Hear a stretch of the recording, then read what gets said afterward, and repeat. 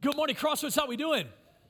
How many of you can say it is well with our soul? We want to welcome those of you from our campuses and those of you online. We're so thrilled to have you as well. Thankful for technology that can keep us connected. I did want to mention you're going to be hearing about in the next coming weeks an opportunity to sign up to be a part of our 24 hours of reading through the scripture and prayer.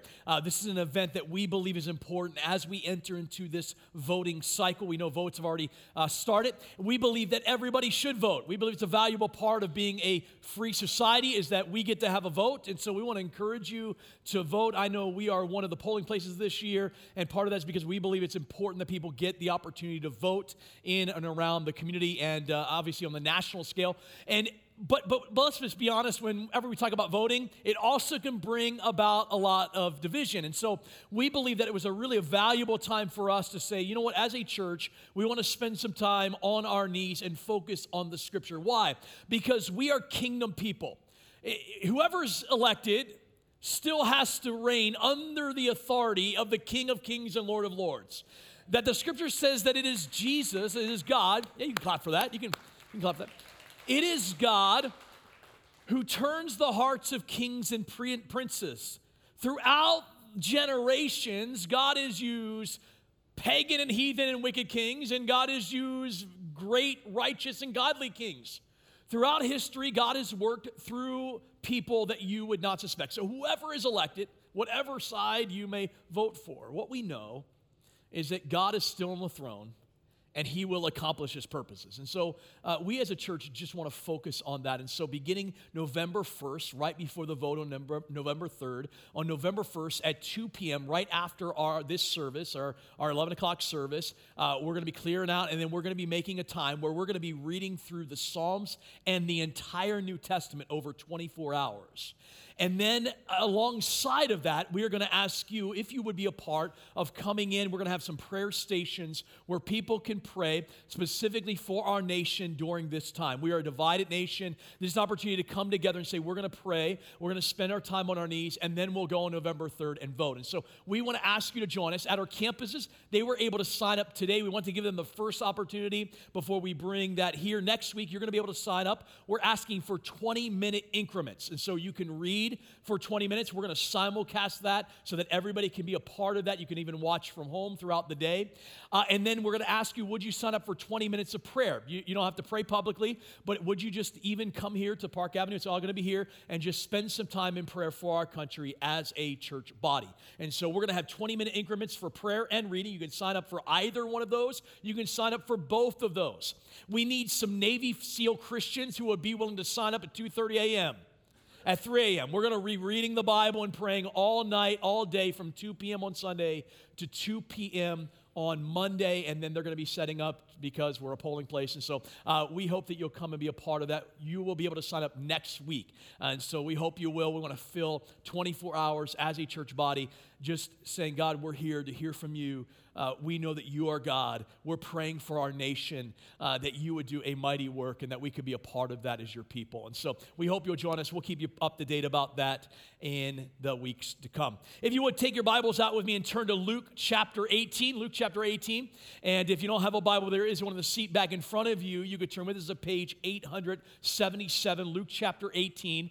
Page 877. If you're online, you can go to the app and you can follow along in the notes. Everything should be there for you to follow along with. Luke chapter 18, page 877. Last week, we kicked off a series that we've called Accidental Pharisee. Could it be that we have accidentally become a Pharisee?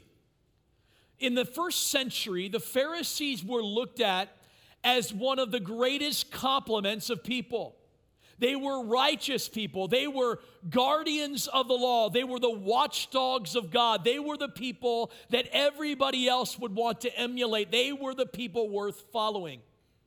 But what we find in the Gospels is that these well-intentioned followers of God, these well-intentioned Jews, found themselves on the opposite end of Jesus. They go from being watchdogs of God's truth to being arch enemies of God. We talked about last week that you and I could slowly fade into the same category. Yes, we're not quite like the Pharisees in the sense of sinning against the sacrifice of Christ, but all of a sudden we can find ourselves in places where we are acting like a Pharisee. And we said last week that one of the ways we do this is, and we made a statement that said, clean hands can lead to pointing fingers. Right? Sometimes in life, the longer we've been a Christian, it's so much easier to stand back and get away from the mission. We can begin to bounce around. We can begin to complain about everything else. We can begin to kind of fade spiritually. Yes, we may have a vibrant Bible study and we may have vibrant prayer, but we're not really engaging the mission. As we saw last week, Jesus got his hands in the mess and mire of culture.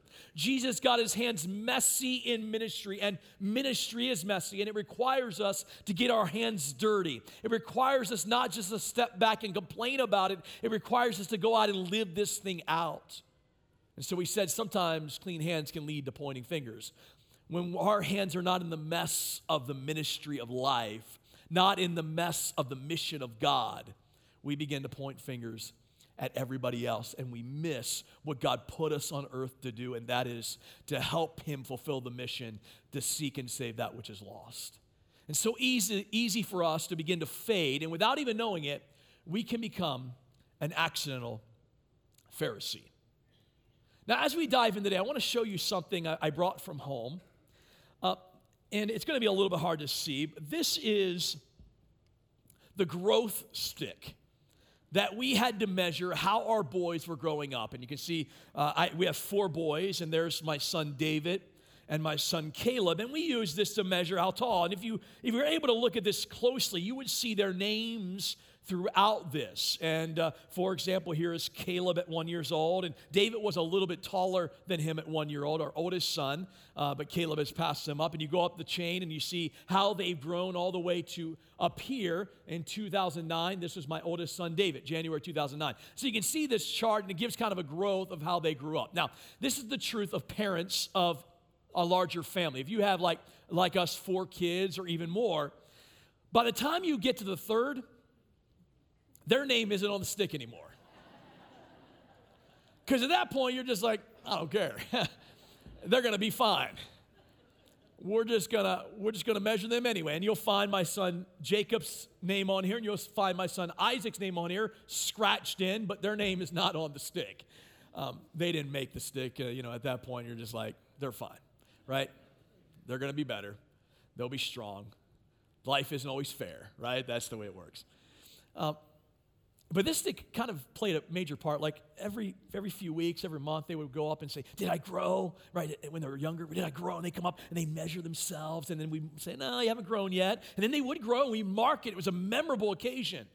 And then eventually, they grew larger than this stick, larger than this little growth chart. And they came up to Dad, and I became the growth chart. And it was, Dad, let's turn back to back. Let's see who's bigger. And we go back to back, and they weren't quite there, but they were catching up, and we make a big deal. Hey, you're getting closer. And then eventually, they just have that smidge of hair that stands up, and they get it. And then what happens, right? They turn around, and they go, yeah, Dad, I'm bigger than you now. And I always remind them, but I can still take you. Like, listen, I might be short, but I'm scrappy. I will take you out. You can't beat me. And I am still mentally advantage over them. I have a mental advantage over them. They still don't believe that I'm I'm from the hood, right? I'm some force. Like, I'm from the west side. Like, they're scared of me. And so they come up, and still, even today, every once in a while, especially my youngest son, Isaac, will come up and go, hey, Dad, come back to back. And he's like now 2 inches taller than I am. All my boys have passed me. And yet I'm still the measuring rod for them. And when they want to prove their value, right, when they want to prove who they are, they come up to Dad and say, hey, Dad, can we measure each other? Can I tell you, this little instrument is the way a lot of us live life. I want you to think about this. We live it probably in a culture of comparison like no other. We have a generation of people that are constantly comparing each other to other people. We live in a culture of comparison. It is like any other generation before us. And one of the reasons why is because we have social media, right? We can scroll through social media and we can see the highlights of everybody's life. We live in a comparison game, a culture of comparison like no other. Just think about it. Let's face it. There's not a day that goes by that you're not tempted to glance left or to right to see how you measure up about somebody who has a better job than you, to measure up with those kids and wonder, are their kids better than my kids?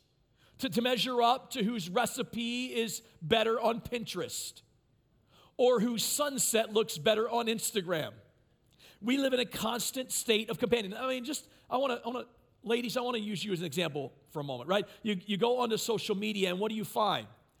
You're just chilling, you're just grabbing your phone, and now, next thing you know, you see that perfect little friend with their perfect little cute journal, with their fancy creative calligraphy pen, with hashtag goals as her hashtag, while she's drinking a perfect little green healthy smoothie with an open book by the pool. And you're like, that's what I got to compare to. Right? We live in this comparison trap. We're trapped by comparison. Now, I want you to think about this. Comparison in and of itself is not bad. Right? We compare for good things. For example, you never buy a house without comparing. Right? You compare to what you desire, what you want, but you're using comparison to figure out what house you want to buy. If you're going to buy a vehicle, you're going to have a comparison game you're going to have to play. For some of you, you will never buy a Chevy. For others of you, you will never buy a Ford because it means fix or repair daily. For others, you only buy GMC, right? There's a habit of buying, right? We compare. This is the way we buy products. We live in a state of comparison. This can overflow to things like lunch. After this, maybe you're going to go grab some lunch. You're going to compare restaurants. Which one are we going to go to? Which one made me sick last time? Which one has better food, right? You're going to compare where you're going to go to lunch. There's a good aspect of comparison. Here's the problem. At the core of comparison personally, at the core of this game of comparison that you and I walk through is a desire to find value. This is where comparison becomes dangerous. That we are desperately looking for something to bring us value, something that will bring us worth. And from a very early age, we find this intrinsically in us, this yearning for worth and value. It's why we send our kids to school, and what's the first thing they taught?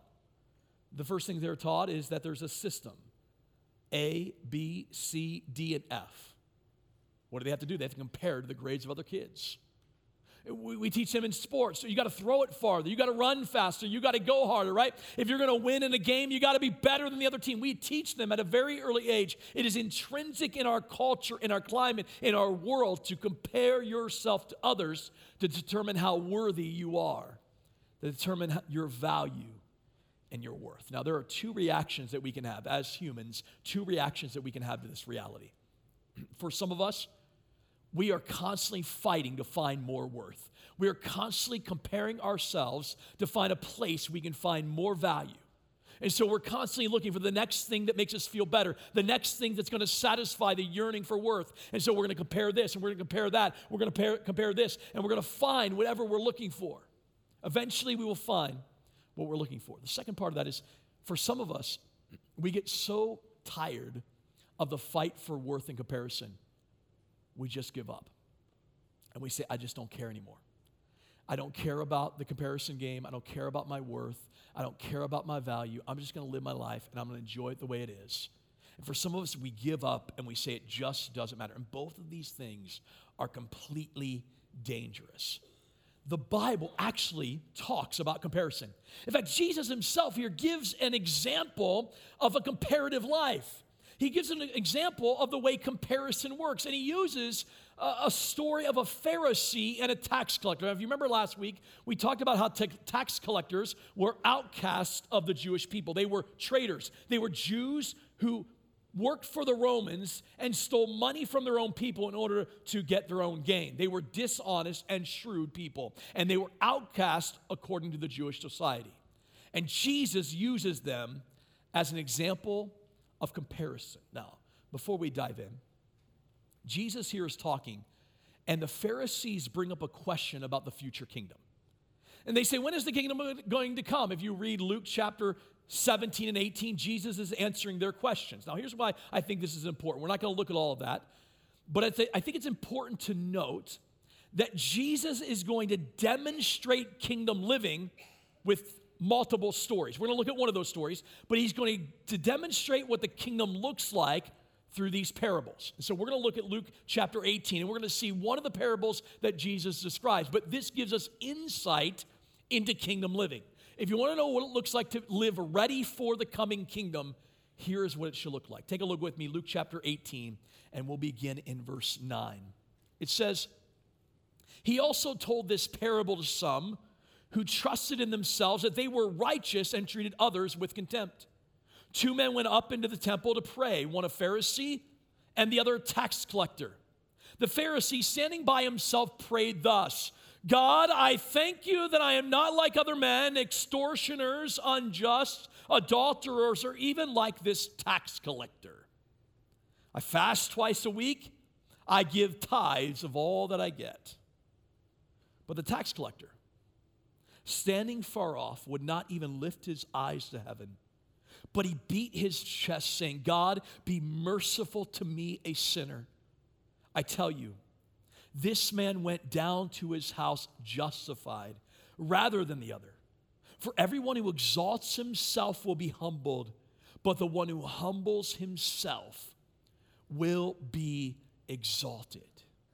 I want you to notice this little parable that Jesus gives. Now, parables were little stories that made truthful points. This could have been true, it may not have been true. But Jesus gives this parable to make a kingdom point. And I want you to see it's all about comparison. See, what we find here is the information is not incorrect, right? What we read that the Pharisee says here is not incorrect. Is he better than the tax collector? Is he better than a murderer? Is he better than an adulterer or unjust or an extortioner? Absolutely. Is he better than most men? The answer would be yes. Everybody would say absolutely he is. He follows the law of God. He says, listen, I fast twice a week. Anybody here fasting twice a week? Don't raise your hand.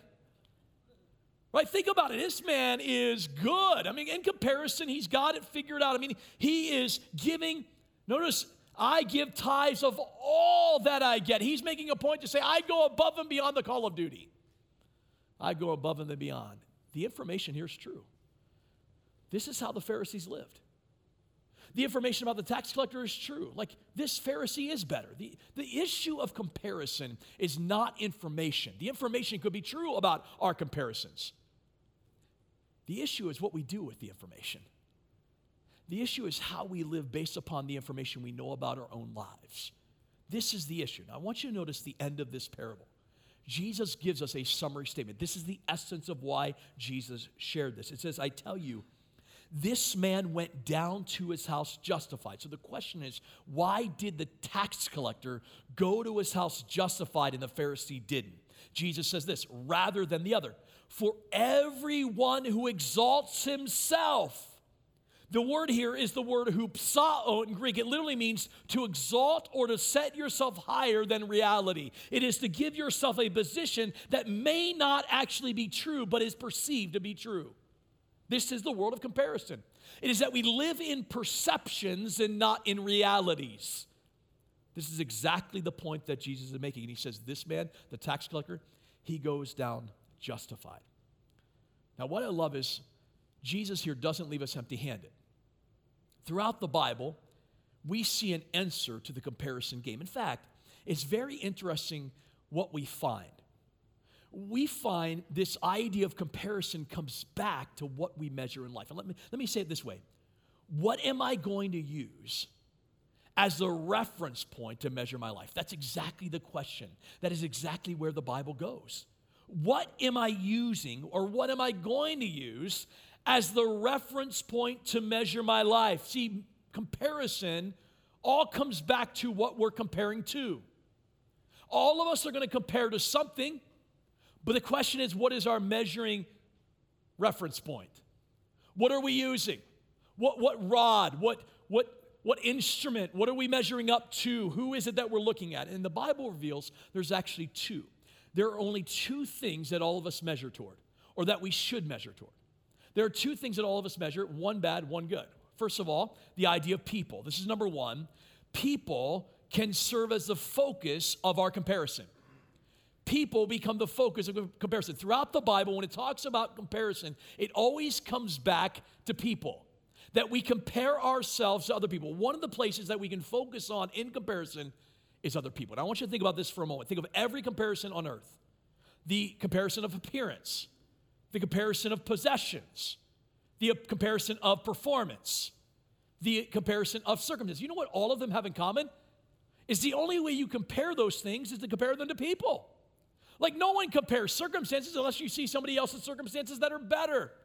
No one compares possessions unless you see someone else's possessions that are better, right? We compare. In all of these categories of comparison, it always comes back to the mirror of people. People is the focus. Now, I want to show you this because Jesus introduces this story with some key words that defines this exact reality of comparison. Take a look at what he says, verse 9. He says, he also told this parable to some who trusted in themselves that they were righteous. Now, I love this word, this Greek word, trusted themselves, is the word peitho. And peitho literally means to persuade with confidence. Literally, what's happening is there is a character, of course, the Pharisee, who is persuading himself to have confidence that he is righteous. He is persuading himself of his worth. He is persuading himself of his value. Now, watch this. Notice the next word. One who trusted in themselves that they were righteous and treated others with contempt. The word contempt here is a unique word. It's the word exutheno or exutheneo, and it literally means to count as nothing. To count as nothing. So, what is comparison? Think about this. Think about the connection piece of those two phrases. First of all, comparison is trying to persuade myself with confidence, but it's also counting other people as nothing. Both are necessary in unhealthy comparison. So, by definition, here's what comparison is. Comparison is determining who I am based upon who everyone else is. This is what comparison is. Comparison is determining who I am. I'm persuading myself of who I am based upon what everybody else says. I'm counting them as nothing.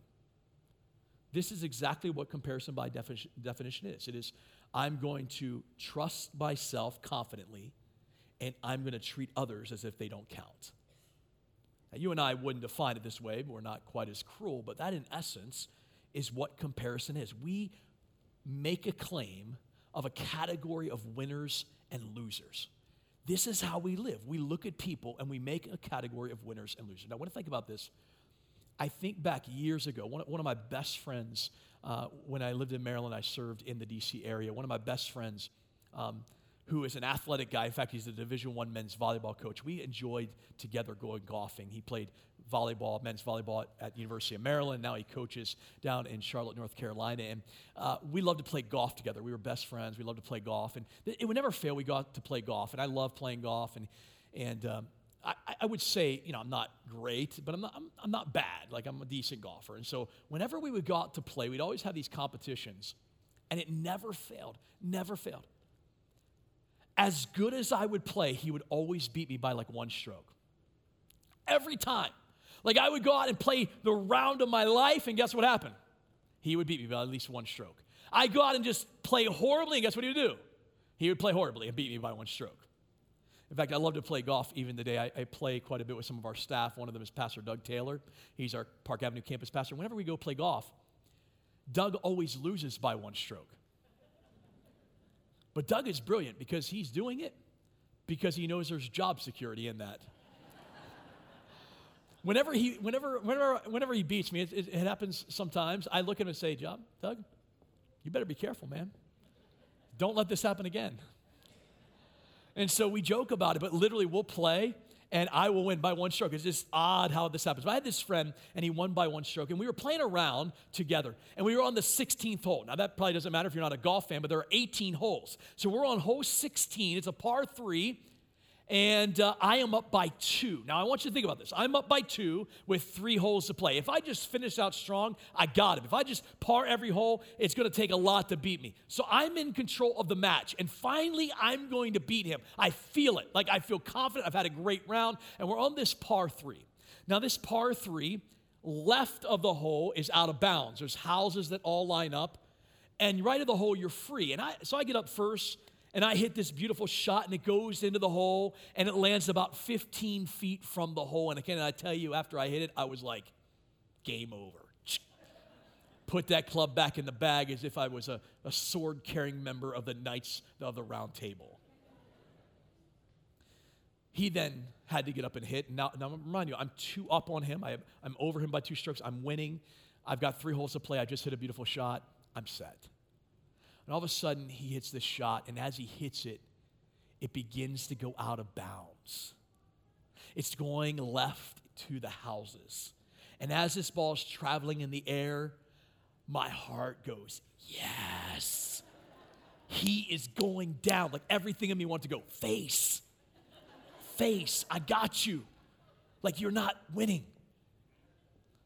And as I began to think this, I watch as this ball plucked off a tree, hit another tree, flies onto the green 4 to 5 feet from the hole.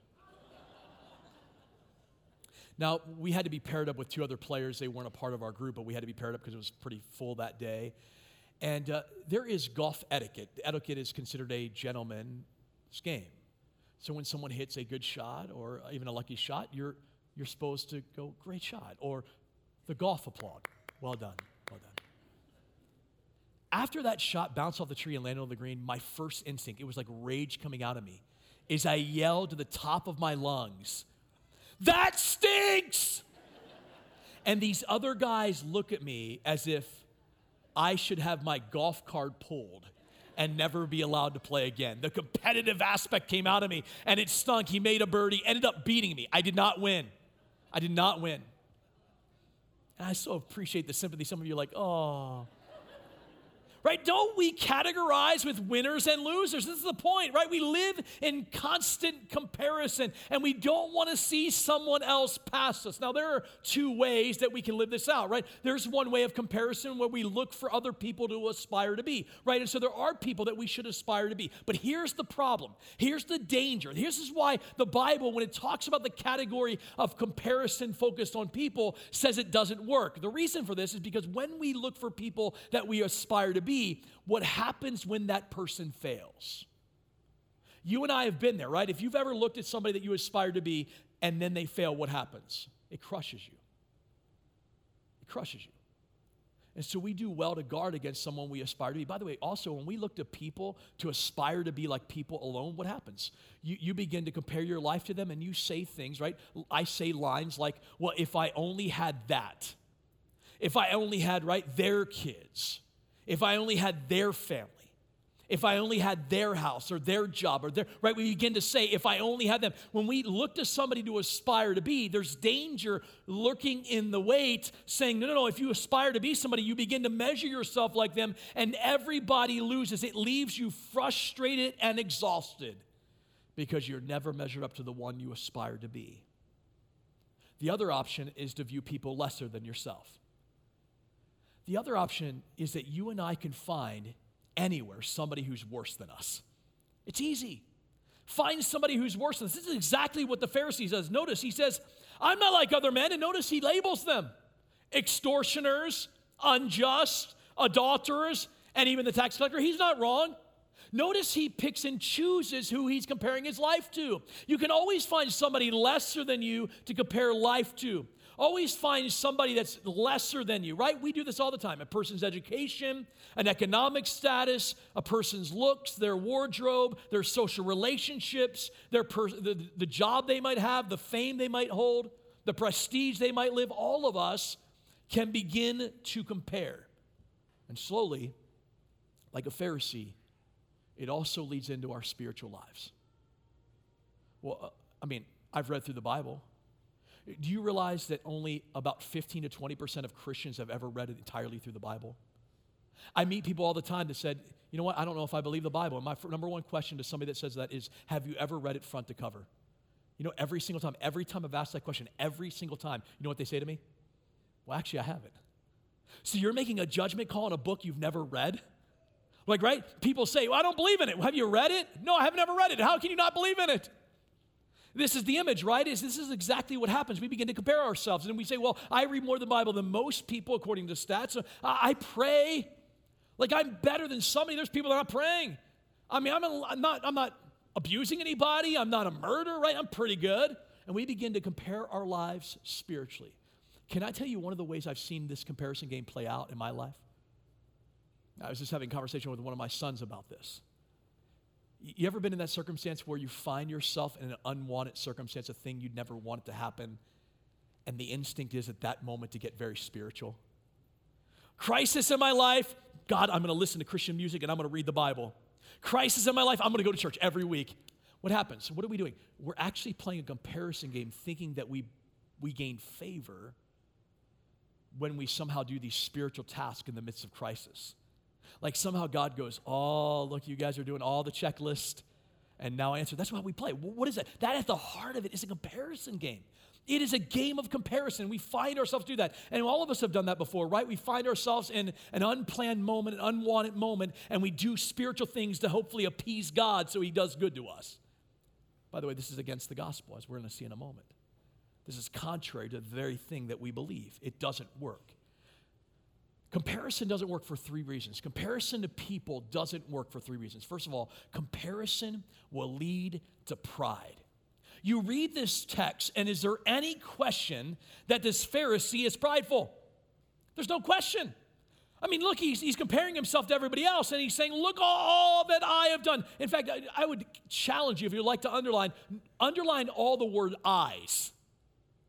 God, I thank you that I am not like other men, extortion, adulterers, or even like this tax collector. I fast twice a week. I give tithes. See, there's pride. Now, what's interesting about pride when it comes to comparison is that pride doesn't come because we're better than other people, right? Pride doesn't come because someone's beautiful, because someone's rich, because someone has a good job.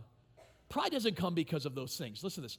Pride comes because we think we have those things better than somebody else.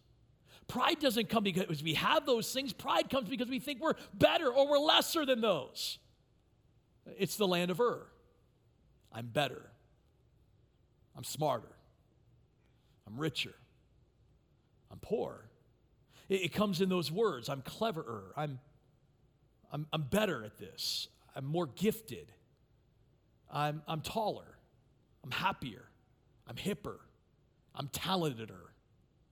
Put an behind any word, and what do you got? You got the land of It's comparison. And we flow this over to spiritual life. I'm a Bibler. I'm a prayer. I'm an obedienter.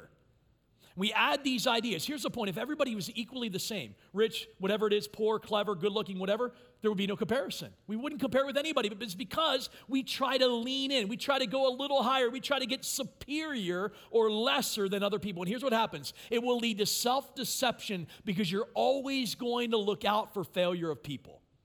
Who's going to fail? Who's going to fail next? And then it makes us feel better. It fills our tank. Comparison will lead to pride. Secondly, comparison will kill our contentment. We have the idea that if we compare, somehow we will get more content. But actually, comparison leaves us with a compulsive urge of jealousy and shame. It is a bitter, insatiable cycle. When we are comparing, we actually continue to not be content. And so what do? We compare more to get more contentment, but we don't find it. And so we keep in the cycle, comparison, discontentment, comparison, discontentment. We're on a quest for acceptance and joy, but we're paralyzed by pressure to look good and to do better than the people around us. We go after purpose and value and mission and need, but we're distracted by all the things we see, and that comparison leaves us deadly. It kills our contentment. And thirdly, comparison will steal our joy. Comparison actually doesn't lead us to a heart overflowing with joy. When you read this story, there's not joy in the Pharisee. His comparison is aggressive.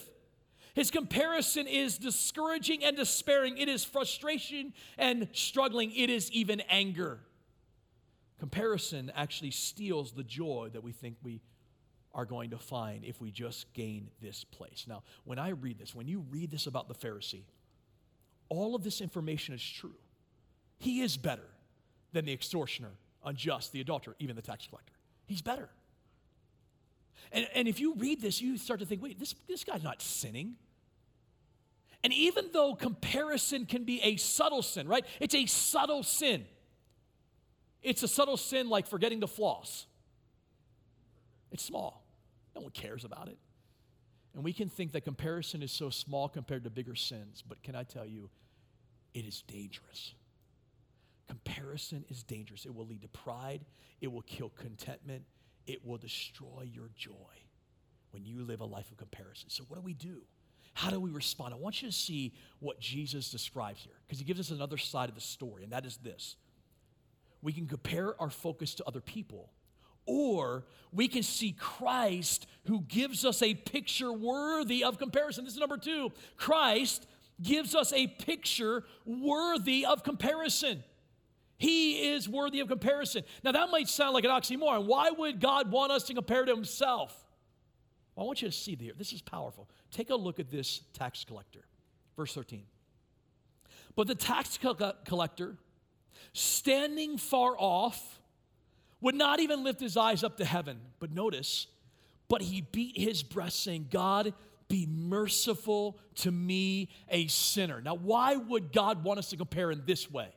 By the way, I want you to notice that he is not comparing himself to anyone else. He is not even looking to heaven. He is not looking at anybody else. He doesn't name anybody. He doesn't say murder or tax collector or anything else. Here is a tax collector. He was wicked. He was considered dishonest. He was considered a sinner. But what happens? He beats his chest and says, God, be merciful to me. Now, in there is the key. The key to the idea of comparison. You and I in our English can skip over this so easily. But this word, mercy. There are many words for mercy in the Greek language. This word is only used twice in the entire New Testament. It's only used one time in the Gospels here because it's not the normal word for mercy. This word here, mercy, is the Greek word hilaskomai. And what hilaskomai literally means is propitious, satisfied, appease. It's used in Hebrews, the only other place it's used, and it's that Jesus is the propitiation for our sins.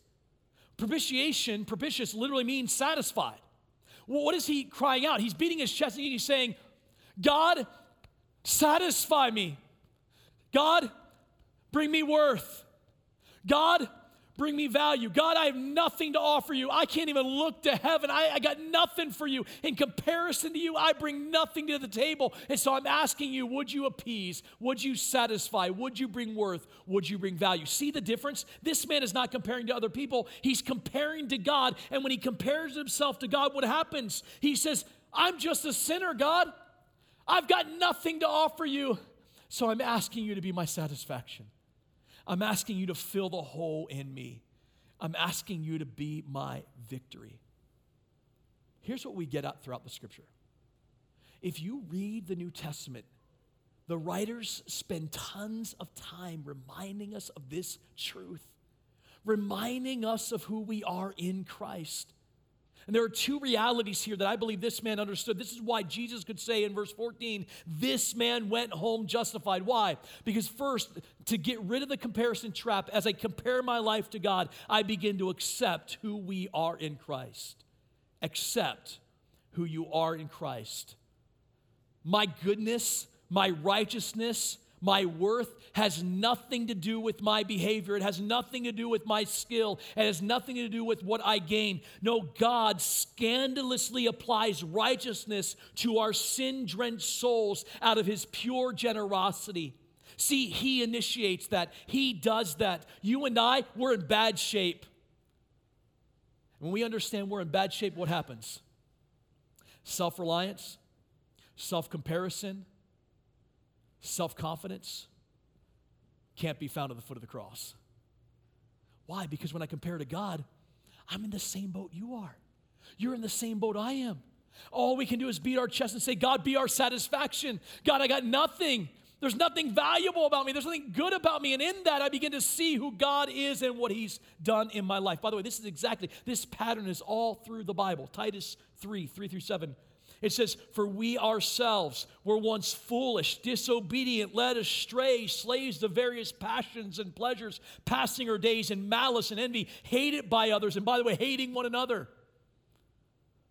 Is it, by the way, prejudice a result of comparison? Prejudice itself is a result of comparison.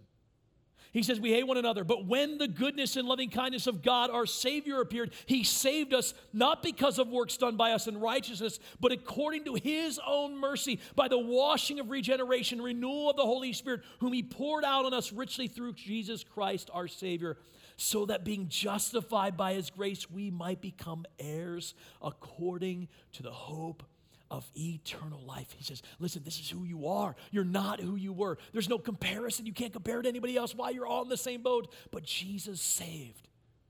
And salvation, you recognize, you see who you are today.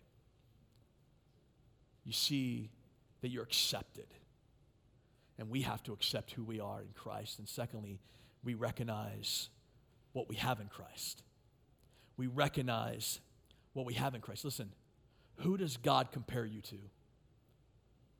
Does God compare you to Billy Graham? We've all lost. Does God compare us to Charles Spurgeon? I'm out. No, God compares us to Christ. And in comparing us to Christ, we see we can't do it. And then what does he do?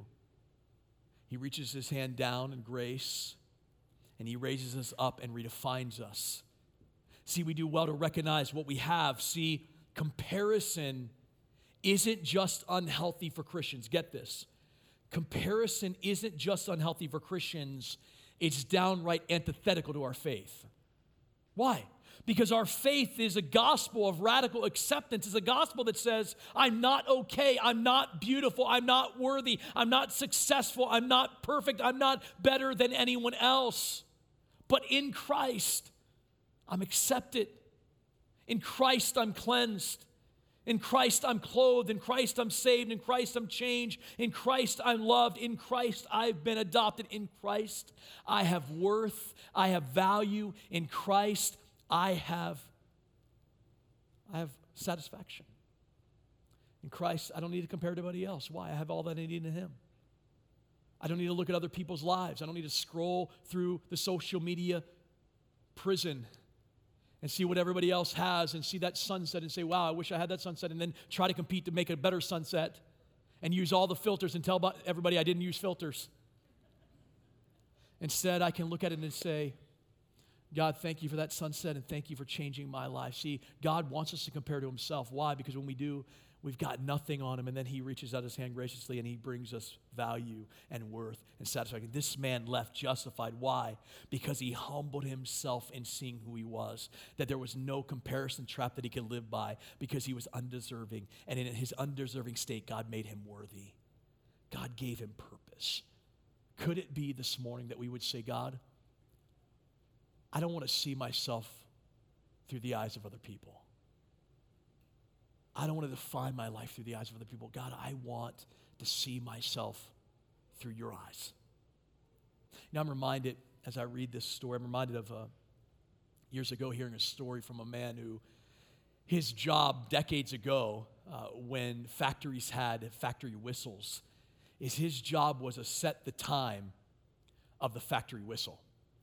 So every day he would walk by a store that had a store that had watches and these big clocks in there, and he would stop there and he would look at this really beautiful old clock that they had hanging in the window, and he would go to the factory and he would set the time based upon this clock. And so every day on his way to work, he would set the factory whistle based upon the clock in the window of the store. One day, as he was coming home from work, the whistle had blown exactly on time. He came back to the store and decided to go in. He decided to talk to the manager and say, hey, I want you to know I'm setting the whistle clock, the whistle to go off based upon your clocks. He goes in and he meets the manager. And he says, hey, I just wanted to share with you, I'm one of the managers over at the factory. And every day when I walk by here, I actually set the factory whistle to your clock that's in your window. And the man looks at him and says, sir, you do? He says, what you don't know is I set this clock to the factory whistle. Can I tell you? I believe this is exactly what Jesus is getting at. If we measure our lives by the lives of others, we will always have a poor standard. You know why? Because you'll be measuring yourself to death.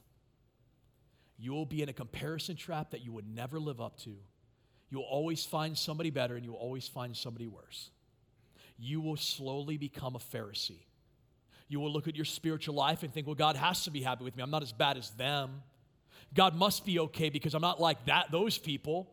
Well, right, at least I attend a good church, or right, at least I read the Bible, at least I'm in a small group. Right? We begin to compare and we think, well, we're better than everybody else. But it will always be a poor standard. Why? Because all it is comparing yourself to yourself. But when we compare our lives to the life of Jesus Christ, when we compare to who Christ is, that's exactly what this tax collector does. God, be merciful to me. I've got nothing to offer. Satisfy me. I'm just a sinner. You know what happens? You realize you fall short. And when we fall short, we have God who reaches out his hand to pull us up where he is. If you feel inadequate, what does he do? He provides what lack. If you feel any pride, he brings us back down and says, no, remember, it's not of your doing. It's my gift that saved you. Here's the picture. This is the picture we get. When our eyes are focused on our own salvation, when our eyes are focused on the work of God, when our eyes are focused on Christ, guess what happens? If my eyes are focused on Christ, I can't focus them on comparing to everybody else. The question is, where are my eyes set? Am I looking to other people for my value and worth, or am I saying, God, my eyes are on you? I know I fall way short of you, but God, my eyes are on you, and so I'm asking you, God, have mercy. Be my satisfaction. Be my worth and value. I don't want to compare to the highlight reels of other people on social media. I want to compare my life to you, and I realize I fall short, but God, make me what you're going to make me. And you know what he promises? He who began a good work is faithful to complete it. You know what he promises is that he who started that work in your life will conform you to the image of his Son in glory. He's conforming us to his image. Let me ask you, are you caught in the comparison trap? If you are, you will become a Pharisee. Accidentally, but you will become a Pharisee. Or are you living your life saying, God, I'm not worthy anyway? But God, you make me worthy to your cause. My eyes are on you. Therefore, I can't look down to anybody else. Why? Because I'm looking up. I can't look down to anybody else. Why? Because my eyes are on who you are and what you've done for me. Would you stand as we pray?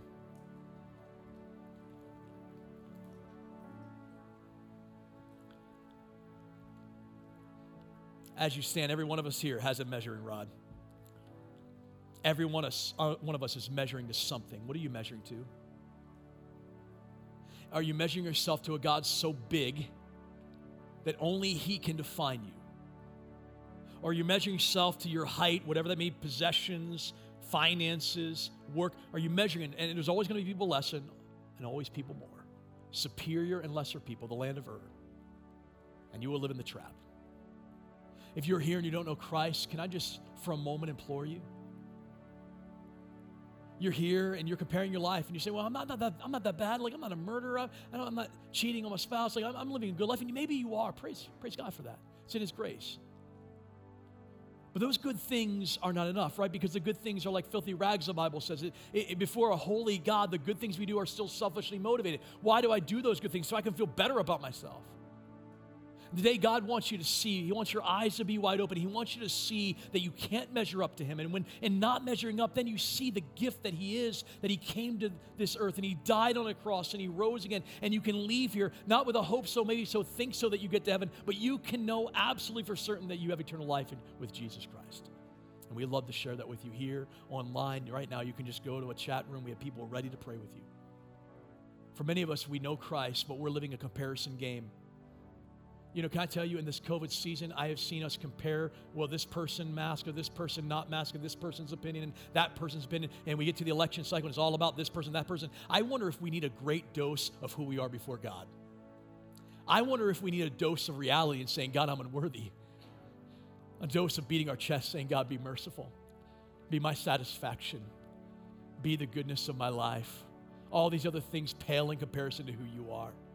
You be my definition. You be my value. You be my worth.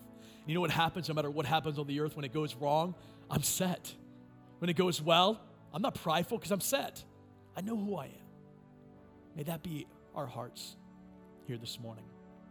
God, I want to thank you for your word. I thank you for this reminder. God, I confess to you that we all get caught in this trap of comparison. We all look at each other and, like the Pharisee, never intentionally, but accidentally, we stand and we say, God, at least I'm not like that person. At least I'm not an extortioner. At least I'm not unjust. At least I'm not an adulterer. At least I'm not like those people. I'm not like a tax collector. And God, we begin to compare, and there's always people that are better and always people that are lesser. But God, like the tax collector who has nothing to offer, when we stand before you and we compare to you, God, we beat our chest and we say, God, you have to be our satisfaction. Without you, we would never make it. Without you, we have no life. And God, when we compare to you, when our eyes are set on our salvation, God, we can't look down at anybody else. When our eyes are looking up on you, we can't live by comparison. So God, I pray that you would change our language. I pray that you would change our hearts. I pray that you would change our focuses. I pray that you would be the lifter of our heads. For some, Lord, they feel inadequate, and may you be the one to lift them today. God, may they not compare to the superiority of others, but may they compare to you and see we're all equal at the foot of the cross. Lord, at the foot of the cross, self-confidence and self-reliance and self-comparison is out. God, in your blood, we're all the same. We all are in need of you. So God, rid us of comparison. And may we have eyes fully on you, Jesus Christ, because you define who we are. You make us free for you. In your name, Jesus Christ, our Savior, our King. Amen.